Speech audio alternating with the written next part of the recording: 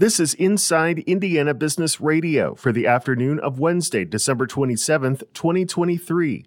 I'm Alex Brown. The Merrillville Town Council on Tuesday officially approved a 1% food and beverage tax by a 5-1 vote. The council heard public testimony on the tax, with Merrillville Clerk Treasurer-elect Eric January again questioning the need for the tax, as he did last week during the ordinance's first reading. I think that a lot of the reason that we are asking for this 1% tax is because we haven't necessarily been the most disciplined town when it comes to the money that we're given. The tax will now go into effect on January 1st, and the town says the revenue generated will support tourism and parks and recreation initiatives. Indianapolis-based Eli Lilly and Company announced today it has completed its $1.4 billion acquisition of Point Biopharma, a maker of radioisotopes with a factory on the northwest side of Indianapolis. The deal had been delayed for several months due to concern from some large investors. State Representative Denny Zent of Angola announced his intention to retire today following the conclusion of his current term. The Republican representing House District 51, which includes portions of LaGrange and Steuben counties, said he will complete his current term but will not seek re-election in 2024. He did not give a reason for his departure in his announcement. From the number one source for Indiana business news, this is Inside Indiana Business Radio. Whether it's a new hire or a noteworthy promotion, IIB's Bigwigs and New Gigs serves as a platform to promote your team. Our revamped offering includes being featured on both the newly redesigned newsletter and at InsideIndianaBusiness.com. Subscribers to the Business News subscription save $10 off every listing, plus you can save $100 by bundling your submission to IIB with the Indianapolis Business Journal or the Indiana Lawyer. More at InsideIndianaBusiness.com. Developer Keystone Group has discovered fragments of human remains at the 11 Park construction site in downtown Indianapolis, on property that was mostly occupied by the city's first public cemetery in the 1800s. A spokesperson for Keystone confirmed Tuesday that the remains were found at the north end of the site.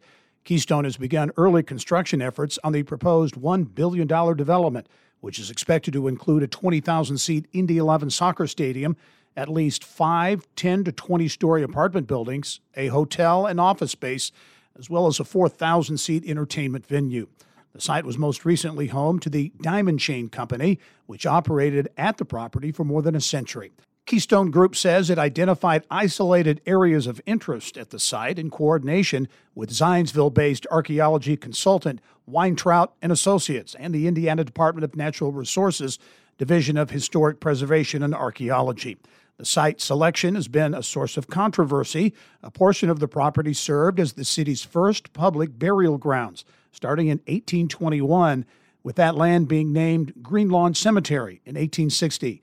Some historians have called for a full archaeological dig of the site, while parties representing both Keystone Group Development and the city's planned adjacent Henry Street Bridge project decided on a plan that includes halting construction when remains are identified rather than searching for remains first. Any remains would be examined by researchers at IUPUI. Keystone Group says it is committed to commemorating those who might still be buried at the site. This is Gary Dick for Inside Indiana Business Radio. Ascend Indiana says it formed partnerships with 14 colleges and universities in Indiana to connect students to career opportunities throughout the state this year. The Talent and Workforce Development Initiative of the Central Indiana Corporate Partnership said students at the schools can connect through its online job matching platform, Ascend Network. In addition to open jobs, Ascend said the platform can connect students with internships as well as increased one-on-one career guidance and job search support. You can view the list of schools that have signed collaboration agreements with Ascend at InsideIndianaBusiness.com. A new survey shows Indiana manufacturers are adjusting their future plans due to inflation and subsequent high interest rates. The 2023 Indiana Manufacturing Survey shows about a quarter of the 80 manufacturing companies based in Indiana believe their current financial performance is challenged. Mark Froelich, director of the Center for Excellence in Manufacturing at the IU Kelley School of Business, explained one of the biggest takeaways from the survey. 55% of Hoosier manufacturers think there's going to be a recession next year. And when we added that question, we didn't ask it last year and previous years, but when we added it for this year, we thought it might be a toss-up. And when we saw the results, we thought that made a lot of sense. Indeed, when you look at the kind of business media in general, for every article that says there will be a recession, there's another one that says it won't be. But yeah, that was a little bit of a surprise. Respondents to the survey identified persistent inflation, high interest rates, and a continued shortage of workers among the key challenges for the manufacturing industry. As a result, 33% of companies said they are planning to invest fewer dollars in new equipment and facilities. Catch up on the latest episodes of the Business and Beyond podcast with Gary Dick, presented by PNC, a weekly conversation with high-profile Hoosiers in business, sports, and entertainment, and beyond. Available now from your favorite podcast provider. I'm Alex Brown for Inside Indiana Business Radio on Demand.